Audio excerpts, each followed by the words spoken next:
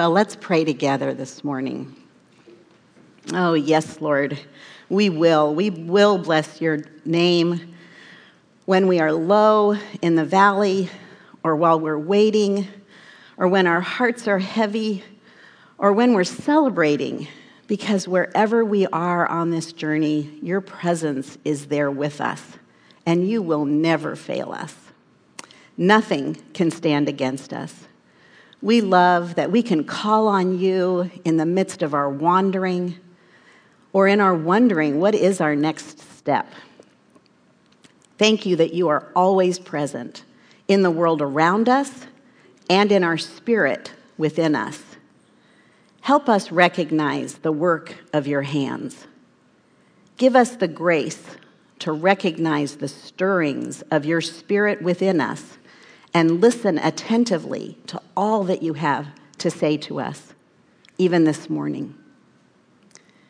Lord, many parts of this country are experiencing extreme weather, drought, heat, rain, and more. Father, we pray for your protection of your creation and of your people. And Father, we pray for our middle and high school students who are going to head out to River Camp on Wednesday. At least 50 kids going with our leaders. So we pray for a time of refreshment and fun for them. We pray for Sean as he goes and teaches. We pray for Becca and all the leaders as they build relationships. And we pray for the young people as they build friendships. And for all that they would grow closer to you, Jesus. And of course, we pray for safety throughout this grand adventure. We pray for kids of all ages this morning. May this summer provide a mix of rest and fun to help them recover from the stress that they've been under. And Lord, we pray for Bernard's teaching this morning from Daniel as he begins this new series. We thank you for bringing him safely home from a great time in Turkey. And we thank you for the prep that he has done. And we pray for him this morning as he brings your word to us. Would you speak to us through him? We raise our entire service to you, that you would be glorified. In Jesus' name, amen. All right, our scripture reading this morning is from 1 Peter. And Bernard chose this passage to start his series. Thank you. His series in Daniel, because it addresses exiles and God's people scattered, displaced. So listen to these words from 1 Peter, some from chapter 1 and some from chapter 2. Peter, an apostle of Jesus Christ, to God's elect, exiles scattered throughout the provinces of Pontus, Galatia, Cappadocia, Asia, and Bithynia, who have been chosen according to the foreknowledge of God the Father through the sanctifying work of the Spirit to be obedient to Jesus Christ and sprinkled with his blood. Grace and peace be yours in abundance. As you come to him, the living stone, rejected by humans, but chosen by God and precious to him, you also, like living stones, are being built into a spiritual house to be a holy priesthood, offering spiritual sacrifices acceptable to God through Jesus Christ. But you are a chosen people, a royal priesthood, a holy nation, God's special possession, that you may declare the praises of him who called you out of darkness and into his wonderful light. Once you were not a people, but now you are the people of God. Once you had not received mercy, but now you have received mercy. Dear friends, I urge you as foreigners and exiles to abstain from sinful desires, which wage war against your soul. Live such good lives among the pagans that though they accuse you of doing wrong, they may see your good deeds and glorify God on the day he visits us. Well, thanks to God for his word. Well, good morning, everybody. After a year or more of preaching to a camera, it is so good to be up here and actually see real people, to be able to look out on faces, and hopefully I anticipate engaging with you and getting your responses. But we still have a camera here. This is part of our new normal going ahead, and for our 10:30 service, we will have a live stream audience. So I will need to learn to look at the camera and to enjoy looking at all your faces. Great to see you. Well, Sharon mentioned that I got back from Turkey. So 12 days ago, Sue and I returned from 2.5 weeks in Turkey. It was our first international travel in nearly 3 years. I think that's the longest I've gone without leaving a country in my entire life, I think. And first time on a plane for 2 years. I wasn't sure if I was quite ready for that, especially as the flight from San Francisco to Istanbul is 13 hours. It's a long time to be in a little tube with, and it was probably 98% full. So a lot of people. And we returned 12 days ago, just 3 days before my passport hit the 6-month validity period in which it will expire. So now I need to renew my passport.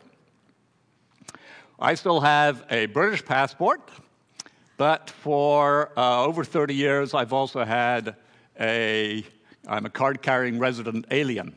My resident alien card is so old it doesn't expire, which is rather convenient. So I've got sort of a split identity. So part of me is British, part of me is here in the U.S. There's my country of citizenship and my country of residence. And I will be applying for a new British passport. Unfortunately, the new one will not have printed at the top, which this one has, which is European Union. So I won't have this automatic passport to most of Europe.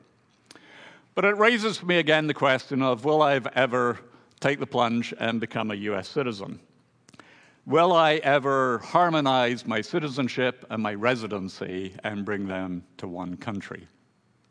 Now, if you know me, for me it's a bit complicated because I've lived in so many countries all around the world. Now, if I'm to do this, then I would have to take the naturalization oath of allegiance to the United States of America, which begins this way.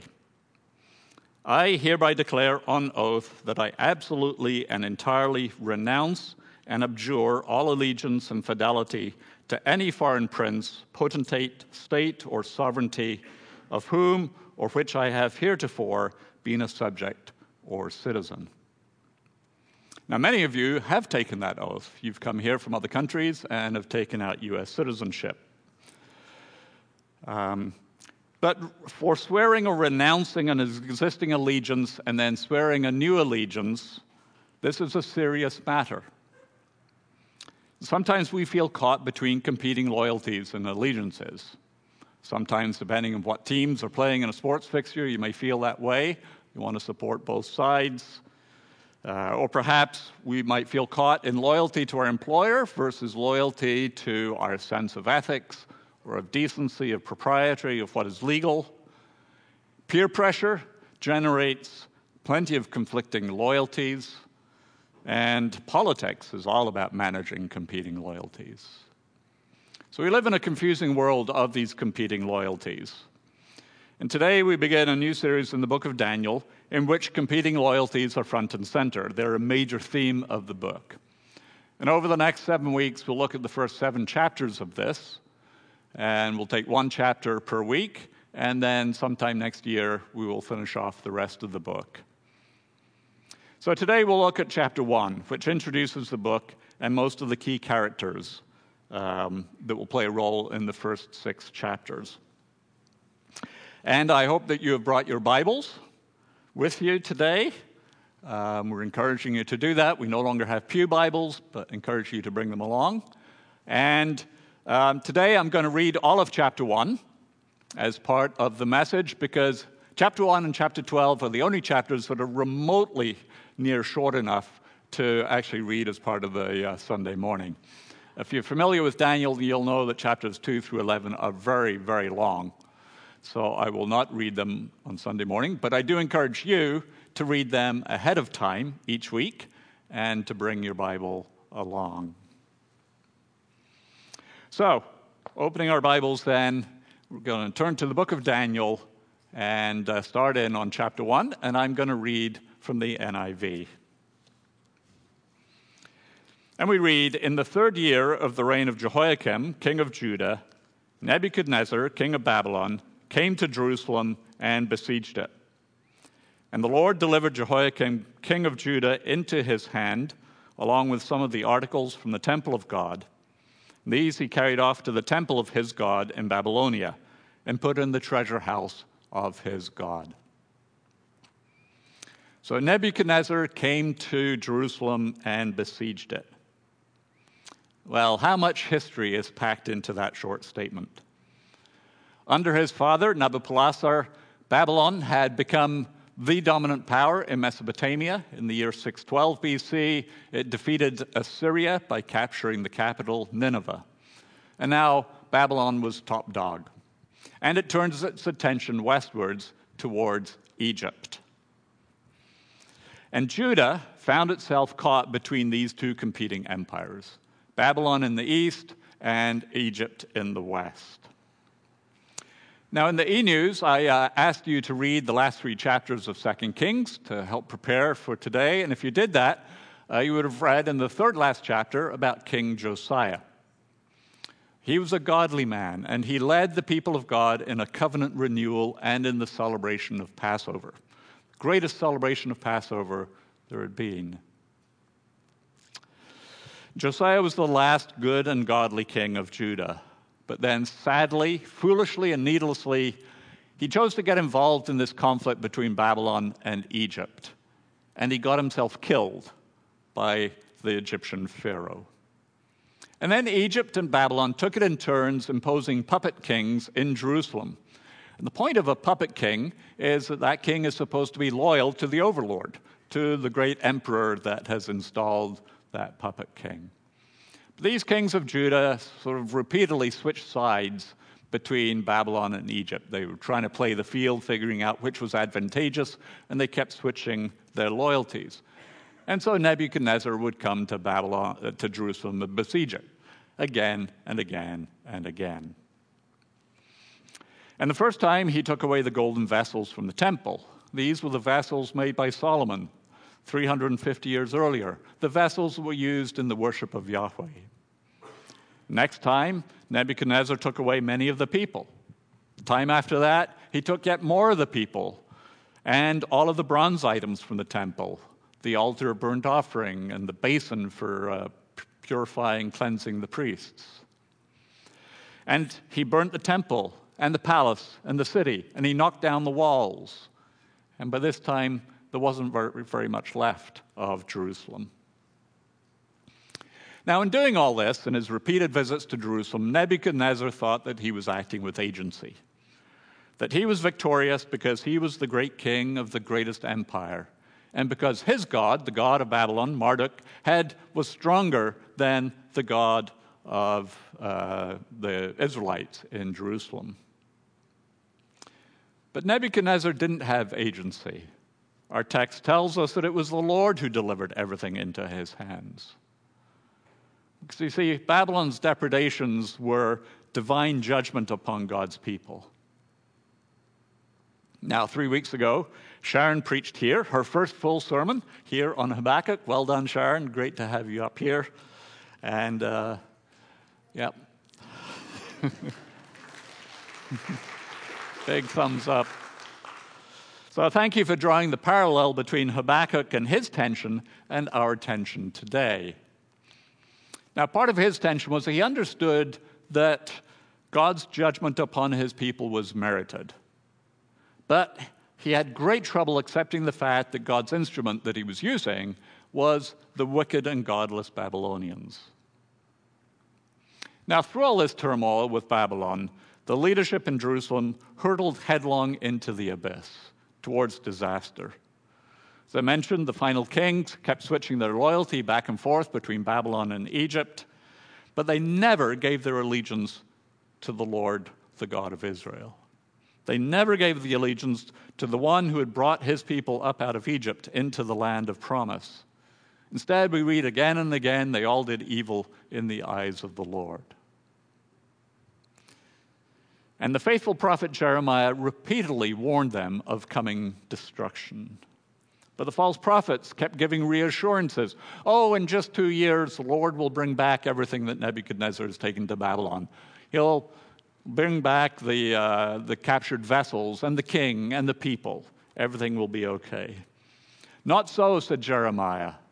You're going to be in Babylon a long time. So settle down, build houses, plant gardens, marry, have children, have grandchildren. And then he proclaimed the word of the Lord. In Jeremiah 29, some famous verses. Seek the peace and prosperity, that's the word shalom, of the city to which I've carried you into exile. Pray to the Lord for it, because if it prospers, you too will prosper. I know the plans I have for you, plans to prosper you and not to harm you, plans to give you a hope and a future.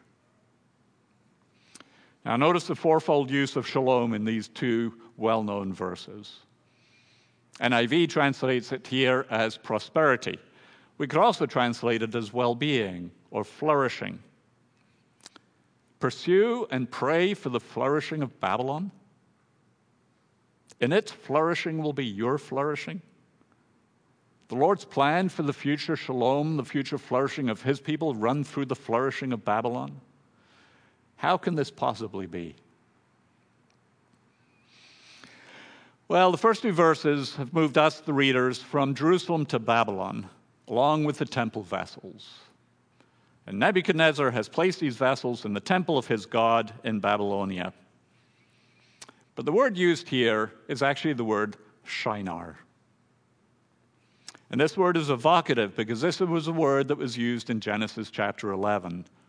This is where humanity gathered together in autonomy from God. They settled in Shinar and they built the Tower of Babel.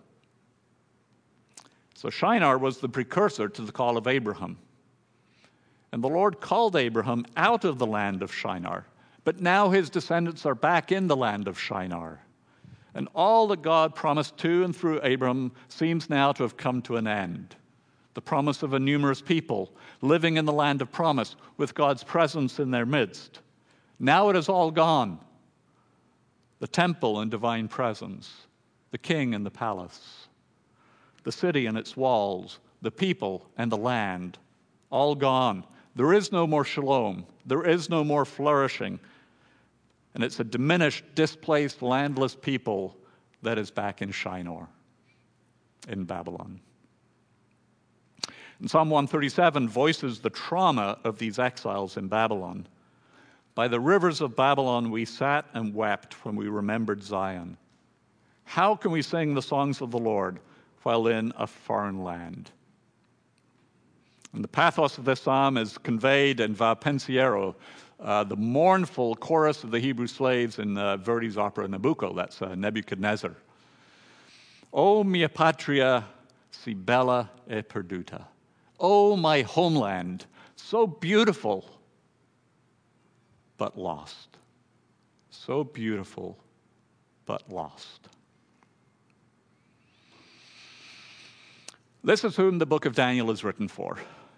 A traumatized, displaced people trying to flourish in Babylon and all of its successor empires. And the first 6 chapters are about 4 such displaced people trying to flourish in the court of the Babylonian king. See, Daniel is written for a diaspora community trying to be loyal to God while living in a world that pays no attention to God. Not just in a foreign land, but in a foreign land that is opposed to God. And it is thus quite relevant for us today. Well, attention now turns to the king in Babylon in verse 3. We read that the king ordered Ashpenaz, chief of his court officials, to bring into the king's service some of the Israelites from the royal family and the nobility. Young men without any physical defect, handsome, showing aptitude for every kind of learning, well-informed, quick to understand, and qualified to serve in the king's palace. He was to teach them the language and literature of the Babylonians. And the king assigned them a daily amount of food and wine from the king's table. They were to be trained for 3 years, and after that, they were to enter the king's service. So, a growing empire requires an expanded imperial bureaucracy in service to the king. Nebuchadnezzar enrolled the best young men from Jerusalem. They're impressive in every way. They're the cream of the crop. Today, they would be admitted to Stanford or Harvard. And they were to be taught the language and literature of the Babylonians. They were to be re-educated, indoctrinated into Babylonian culture and ways. They were to dine on the rich food and wine from the king's table. They were to be absorbed into his magnificent royal court. And at the end of 3 years' enculturation, they would enter the king's imperial service as loyal subjects and servants to the great king. They would be assimilated. And among these impressive Israelite youth were 4 who will feature prominently in these first 6 chapters of the book. Verse 6. Among those who were chosen were some from Judah: Daniel, Hananiah, Mishael, and Azariah. And the chief official gave them new names. To Daniel, the name Belteshazzar; to Hananiah, Shadrach; to Mishael, Meshach; and to Azariah, Abednego. Now we're told their names here: Daniel, Hananiah, Mishael, and Azariah. And they each bore God's name. See, these Hebrew names each contain the syllable Yah for Yahweh or El for God. But these names were stripped from them, and they're given new names, names that are built around the names of Babylonian deities. And names are important. Many of you have taken on new names after moving to this country. For me, growing up in Thailand, all my family, we all had Thai names, carefully chosen for their meaning by my father. Mine was Suwat. And this is how the Thai people know us. They didn't know us by our English names. They all knew us by our Thai names. And names and naming are significant in Scripture, because renaming indicates a new identity. So a few weeks ago, we heard from Brian that how Pharaoh renamed Joseph to Zaphanath-Paneah when he entered into the king's service, the Pharaoh's service, as being chief over Egypt. And the Lord renames people. He renamed Abram to Abraham, Sarai to Sarah, Jacob to Israel, indicating their new role within God's purposes. In the New Testament, Saul becomes Paul. The renaming of these 4 youths is part of their new identity, their assimilation. They now belong to Babylon and to its king. Or do they? Verse 8. But Daniel resolved not to defile himself with the royal food and wine, and he asked the chief official for permission not to defile himself this way. Now God had caused the official to show favor and compassion to Daniel, but the official told Daniel, "I'm afraid of my lord the king, who has assigned your food and drink. Why should he see you looking worse than the other young men your age? The king would then have my head because of you." So in response to this redefinition of identity and the renaming, Daniel pushes back. He resolved to not defile himself with the king's food and wine and sought permission from the chief official to refrain. It was an act of resistance. And for the second time, we read that God gave. God gave Daniel favor and compassion with Ashpenaz.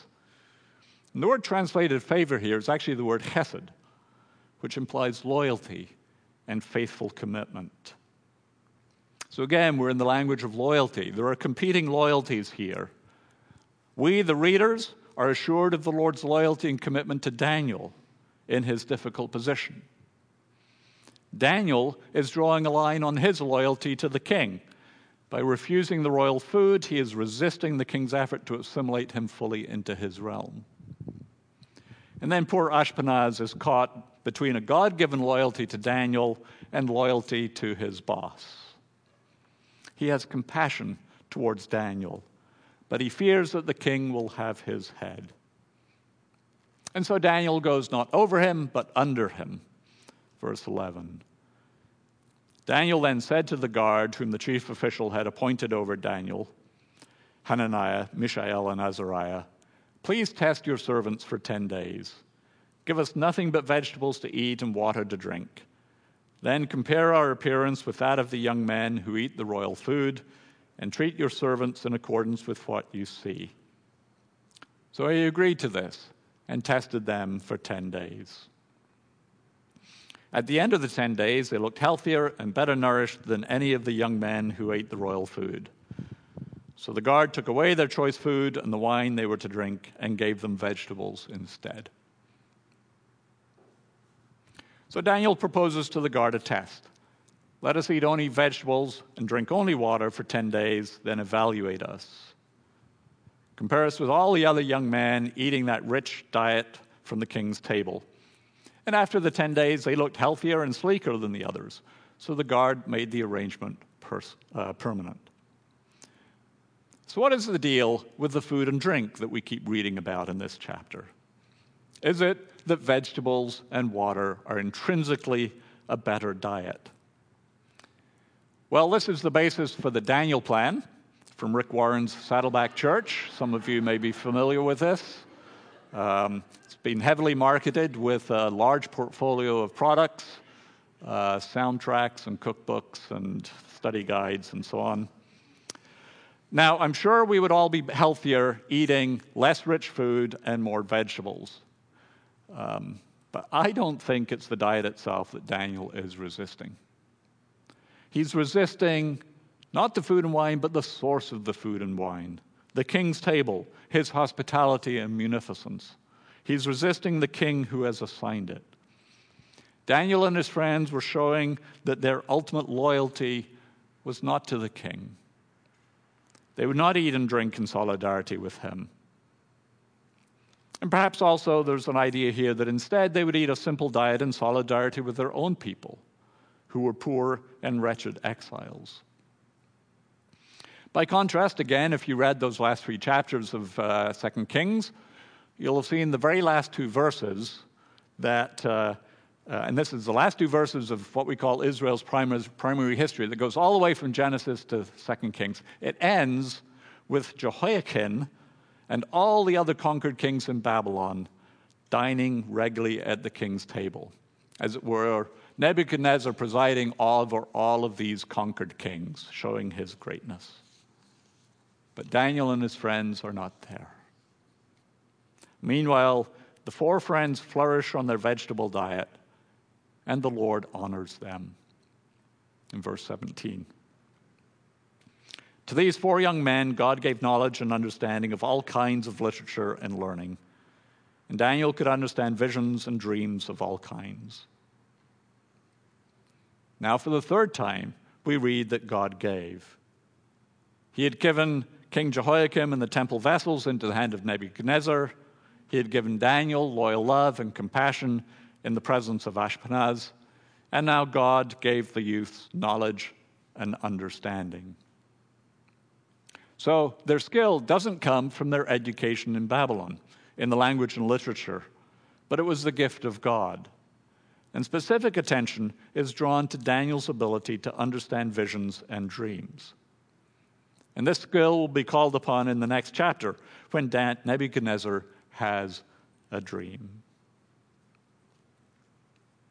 Verse 19, we read that at the end of the time set by the king to bring them into his service, the chief official presented them to Nebuchadnezzar.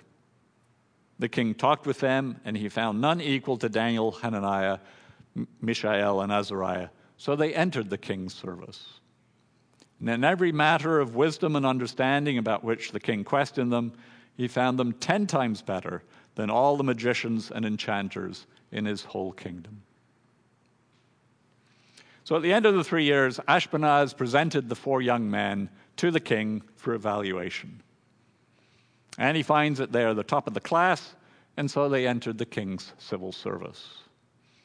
Indeed, when it came to wisdom and understanding, they were 10 times better than all of the others in the king's employ, all the magicians and all of the enchanters. Now, this does not mean that Daniel and his friends were themselves magicians and enchanters.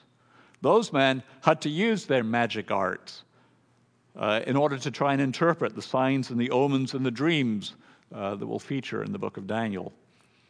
But Daniel and his friends did not need the magic arts to understand the dreams, because they were gifted with wisdom and understanding directly from God.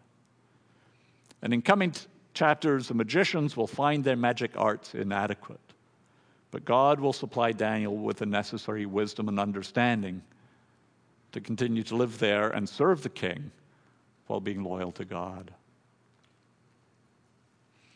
Now, Daniel was not a prophet, although the one reference to him in the New Testament calls him a prophet. So we see here he was a man of wisdom and understanding. Abilities given him by God. And with these gifts, he will be able to interpret the dreams of Nebuchadnezzar. He will be able to understand the writing on the wall during Belshazzar's feast in chapter 5. And with these gifts, he will also be able to navigate this difficult path between competing loyalties, in service to the king in Babylon, but also giving ultimate loyalty to the Lord God. And then in the second half of the book, Daniel will himself see visions and dreams. And while he's not a prophet himself, he does study the prophets. He reads the prophets to see what they said is going to happen. And again, we'll encounter that in the second half of the book. And this chapter ends with a brief historical note in verse 21. And Daniel remained there until the first year of King Cyrus. So Daniel remained in Babylon in the imperial service till the first year of Cyrus the Persian, who conquered Babylon in the year 539. And Cyrus allowed the Jews to return to Jerusalem to rebuild the temple. And significantly, he sent the temple vessels back with them. And this is considered to be the end of the 70 years of exile. So Daniel was in Babylon for the entire period of the exile. But only a few returned to Jerusalem. Daniel himself stayed in Babylon. 2 generations later, Ezra would return to restore the centrality of Torah, of the law, followed by Nehemiah, who set about rebuilding the walls of Jerusalem. These past 2 Sundays, Jerry and Tim have drawn our attention to this rebuilding work in their 2-part series, Return, Rebuild, and Rejoice. So thank you to both of you for drawing the parallels between then and now as we emerge from the pandemic and embark on a period of rebuilding and of a new normal. And thank you to Tim. That was his first time up here preaching, and I hope will not be his last. Great to have the elders up here preaching. Well, during the rebuilding, Jerusalem remained a minor backwater in a succession of mighty empires. The Persian Empire, then Alexander the Great's Greek Empire, then the Ptolemaic Empire of Egypt and the Seleucid Empire of Syria that were competing with each other for control of Jerusalem, and finally, the mighty Roman Empire. And these great empires will feature in the visions of the second half of the book that we'll look at some point next year. Now, Daniel did not go back to the land. Indeed, most Jews did not go home to the land. They remained in what we call the diaspora, the scattering, spreading further and further afield. And by the time of Jesus, there were far more Jews in the diaspora living outside the land than there were Palestinian Jews living in the land. And to a greater or lesser extent, they were all longing for home, figuring out how to be loyal to the Lord in a foreign land. They were trying to sing the Lord's song in a foreign land. And they were reading the book of Daniel, which gave them hope and gave them wisdom in how to live when they've got competing loyalties, living in a foreign land but trying to be loyal to the Lord. Now, the Lord promised through his prophets that he would bring his people home. And he has done so. Not by bringing the diaspora Jews home to the land, but by gathering Jews and Gentiles together in Christ. So home is not a land with people a city with walls, a palace with a king, a temple with divine presence. It is a person in whom all of these motifs of land, city, palace, and temple are fulfilled. Our Lord Jesus Christ is our home in whom we have our identity. And when we are in Christ, we are home. In him we belong. We belong to God and we belong to one another. So rather than being gathered into one place, we are scattered throughout the world in a great variety of countries. And we're all, in one way or another, facing the challenge of living in the world while remaining loyal to King Jesus. Now, Paul wrote to the Philippians, "Conduct yourselves in a manner worthy of the gospel of Christ."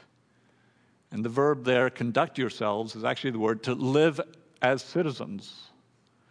And later in chapter 3, he states that our citizenship is in heaven. Now, we often will then think of that as being, well, the world's not my home, I'm just a passing through, and we don't really want to pay any attention to this world until we get home to heaven. But that's a misunderstanding of how the idea of citizenship works. This was language the Philippians could understand because Philippi was a Roman colony. Legally, it was a piece of Rome on foreign soil. The residents of Philippi were actually Roman citizens living by Roman law on foreign soil. It was an outpost of Rome. Its purpose was to extend the influence of Rome into the province of Macedonia. And the goal of a colony is not to return to the homeland, but to extend the homeland into a new area. So Rome was extending its influence into Macedonia.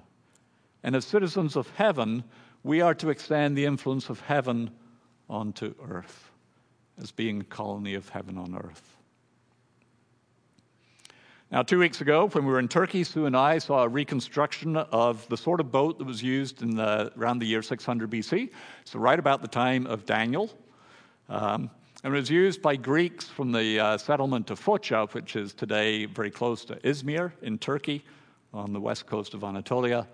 And they set sail from there and founded a colony in Marseille.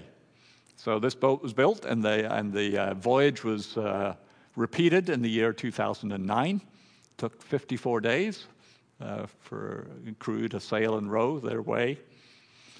And the ancient Greeks and Phoenicians, both of them being seafaring people, they established lots of colonies throughout the Mediterranean. So in that first century world, this was a very familiar idea of a colony and living as citizens in a colony, citizens loyal to the homeland. Well, in Christ, God has established a beachhead on earth. He has planted a colony, the church. And if we are in Christ, our ultimate loyalty to Him is to Him. Him we confess as Lord. But we live out our lives here on earth in settings that are more or less hostile to Him. And God desires that we flourish in these settings. And He fills us with His Spirit so that we might extend heaven onto earth, so that we might flourish in a foreign land. Now, in his first letter, Peter writes to, as Sharon read, God's elect exiles scattered throughout these 5 provinces of Anatolia. And in chapter 2, he writes, "Dear friends, I urge you as foreigners and exiles to abstain from sinful desires, which wage war against your soul.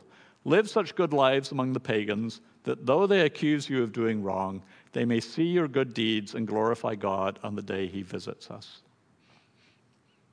So we're all resident aliens, not just me. We're all resident aliens. Our true citizenship is in heaven, not in any earthly kingdom, but we are resident on earth. We are immersed in society in many different ways. Some are immersed in education, either on the delivering or the receiving end. Some in business, some in high tech, some in caring professions. Other ways in which we are all immersed in the society in which we live. And we are to seek the common good of our society so that both we and society flourish. And this can be challenging. Now, one of the ways that often Christians have thought we need to do, well, we need to get a Christian government, make a Christian land, and then we can harmonize and ensure that everything we do will be done under Christian auspices. Well, the Western world is increasingly heading into a post-Christian age, and increasingly we live in realms which are more and more hostile to the things of God. But God knows where we are and wants us to flourish and wants us to be for the good of society so that people may see our good deeds and glorify God. And all of us, each of us in different ways, has to work out what it is to have these competing loyalties, to be citizens of heaven and yet live in this world in which we are embedded. Now, this can be challenging, especially challenging for those in societies where Christians are persecuted. And for the last few months in the e-news, each week we include a country from the Open Doors watch list of the 50 countries in the world where it's most dangerous to be a Christian. And I encourage you to read that little snippet in the e-news and to pray for the people in those countries each week, where it is so difficult and dangerous for them to be resident in a foreign land while having their citizenship in heaven, being loyal to King Jesus. But all of us are faced with this challenge of how to live as citizens of heaven while being resident here on earth. So how do we maintain our loyalty to our true King while living in the diaspora, living in exile, living in a foreign land? Well, we do it by regularly meeting together, to worship our Lord, to sing songs of praise where it is to the Lord God and to Christ Jesus that we give our praise, our worship, our adoration. It is by reading the Scriptures together, by praying, by hearing God's Word expounded. And so we gather regularly to do that, to pay attention to God, and to remind ourselves that ultimately we are in His kingdom. And we do it by gathering for communion and regularly taking communion together. So when I started preparing this message, and at least 2 months ago, I realized for the direction this was going, and I thought, even though our regular practice is to take communion together the first Sunday, and that was last Sunday, we have to have communion together at this point. Because in it, we affirm our loyalties to God in Christ.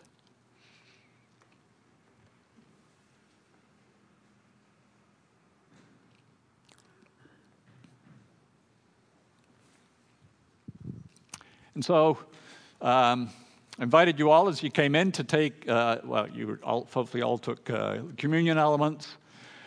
So what is going on as we prepare to take communion together? Well, the Lord has given us 2 symbols of our participation in Him, baptism and communion. Baptism is a one-time act whereby we transfer our allegiance to Christ. We renounce our other allegiances and we say, Christ, we follow you. You are our Lord and our sovereign. That's a one-time act. And I liken this to that oath of citizenship. And then communion is an often repeated act whereby we regularly confess our allegiance to Christ. And I liken this to the Pledge of Allegiance. And throughout the week, many things have competed for our allegiances. We've been torn with our loyalties in various ways, but regularly we regroup, we regather, we come together, and we confess our allegiance to Christ, and we eat and we drink at His table. So Daniel refused to eat and drink at Nebuchadnezzar's table as a sign of his loyalty to God. And God Himself invites us to come and dine at His table on the gifts of the body and blood of the Lord Jesus Christ that are poured out for us. So we prepare to come to the table and we remember our founding narrative that God so loved the world that He sent His one and only into the world that Christ Jesus, who though he was in the form of God, did not use that equality with God to his own advantage, but emptied himself, gave up that position with God, and entered into our story, became like us, became a servant, and became obedient even unto death. He gave himself for us, that we might be saved and that we might become like him. So we remember that founding narrative. And we remember that we are in communion together.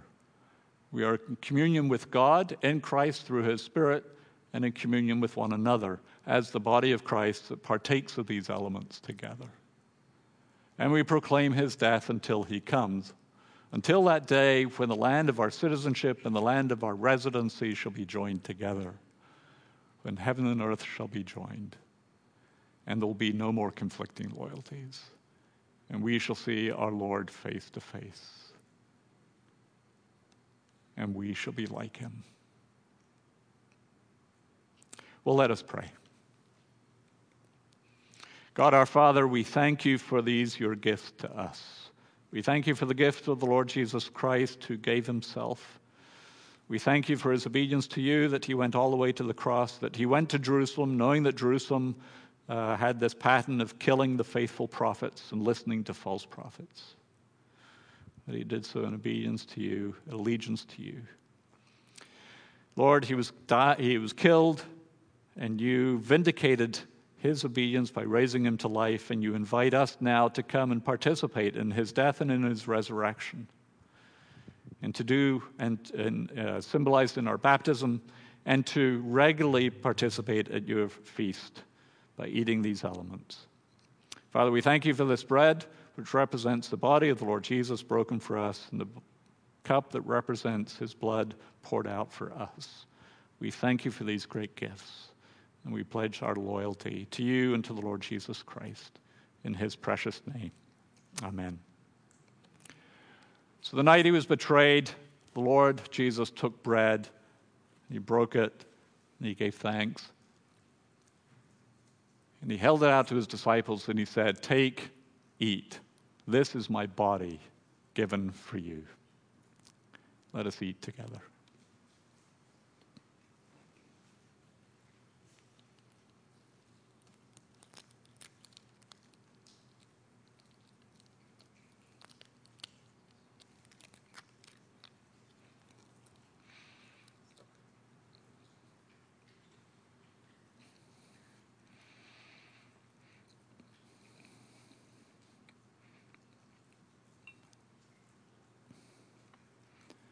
Likewise, he took the cup and passed it to his disciples. He said, "Drink you all of this.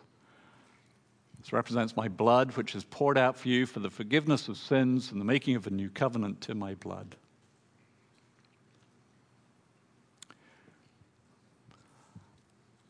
Let us drink this together in remembrance of our Lord Jesus Christ.